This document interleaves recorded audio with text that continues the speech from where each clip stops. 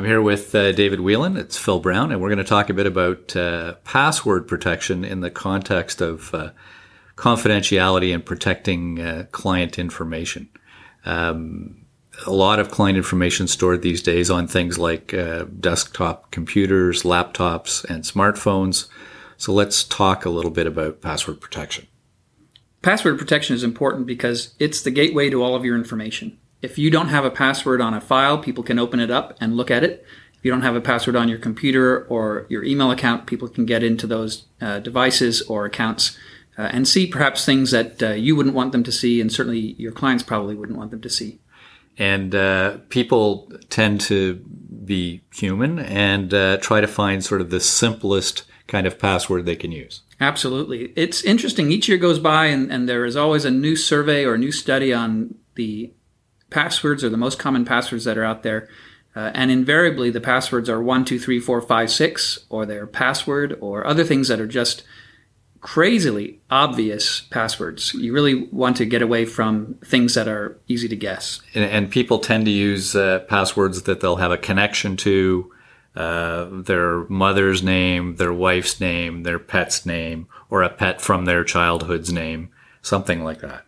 Absolutely. And I think what's interesting is that those are the sorts of questions that your bank account, your online bank account, or other services that you use online are going to ask you. They're going to ask you about if you've lost your password, what was the name of your dog when you were 6, or what street did you live on at a certain age, or what's your spouse's name, things like that. And if you're using Facebook, or if you're using other services, or if you know people who are using those services, that information may actually be out there.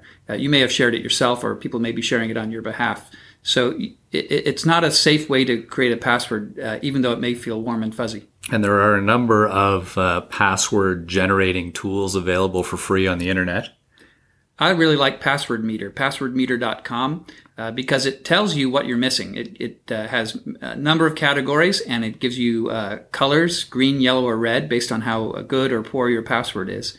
And it suggests the types of characters or the types of things you should do to your password to make it stronger.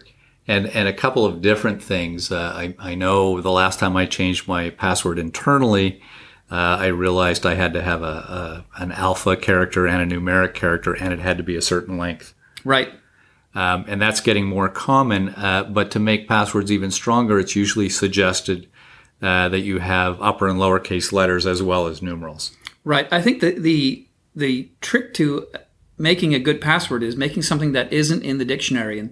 And when people attack passwords or try to break them, they often start with what's called a dictionary attack, which is literally they just go through all the words in the dictionary. So if you're using a password made up of words that are in the dictionary, they have a good opportunity to find it. And if you're using special characters or upper and lower case, it starts to make that password less distinct, further away from what a dictionary attack can uncover. And we're not talking about someone necessarily sitting there with a dictionary. There's a lot of software that will do this in milliseconds. Absolutely, yes. I can't imagine anyone sitting down with the OED and going through it. Every volume. Some of the things about passwords, and I know you and I might differ on this particular point, whether or not you write your password down in a so-called secure place. Right. I used to be of the mind that you shouldn't, but I've come around to the idea that really you should write down your password. There are two good reasons for that from my perspective. One is that I can then have a really difficult password, because if it's written down, I don't have to remember how many Q's and how many uppercase letters or special characters are in it, and I can make it a very long password. Now, if you write down your password, that doesn't mean that you just tape it onto your computer or put it under your desk, because I think that's where the insecurity of the password comes in. If you've got a difficult password and you want to keep it written down, you should really put it with other things that you value, like your credit cards or some other environment, perhaps a safe if you really need to put it somewhere but you don't want to carry it. But I think writing it down is not a problem. It's the lack of security about how you take care of where it's written down. And similarly, in terms of changing your password, I know internally, if you're working in an organization, I think the standard is every 90 days or so, they make you change your password to a new one. With with the perspective of having a very strong password and it's written down somewhere, would you bother changing it or no? I wouldn't. And in fact, I was thinking that, as you said, 90 days, because I think a lot of people do this, and unless your network administrator has changed this or unless you're forced to do it, you probably start off with password and then the number 1 for the first time. And then 90 days later, you change that 1 to a 2. So you're probably using essentially the same password over and over again, because face it, after 2 or 3 years at a company, you've run out of all the good passwords that you can remember. So you might as well have a good password and not refresh it on a regular basis. I would still refresh it on at least a yearly basis, but write it down and make it a really strong one. And just in terms of writing it down, I know there's a couple of programs out there like Password Safe and a few other programs on the internet where you can actually securely store your passwords. Good idea or no? I've always been leery of it. I think your comfort level is really what you should take into account there. I don't keep any passwords out on the web. And I'm always a little leery about saving passwords, even in my web browser. There's an interesting tool for Firefox web browser users called Web Developers Toolkit, I believe it's called. It's an add-in, and it actually, if you go to a web page and you have saved your password in the form, it will change the password from the little asterisks to what your password really is. So I think one of the things to keep in mind is that if you're saving your password somewhere, anywhere, you really need to be sure that that's a secure environment. And that might be another tip. If you're sharing a computer with anyone or your computer's accessible, don't use the automatic form fillers. Right.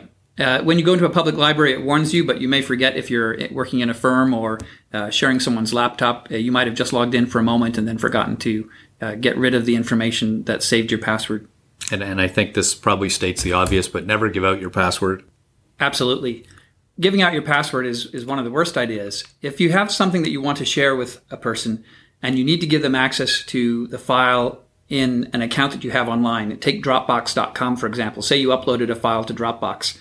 You're better off giving them access to the file through sharing it through the service's secured shared folders, by putting it in a public folder if it's not something that is confidential. But don't give your password out to Dropbox so that they can log in and see the information in the same setting. You need to control their access and make sure that they have their own password or other access to that account. Okay, so that's a bit about passwords, and there will be resources available as well you can check out after the podcast. Thanks. Thank you.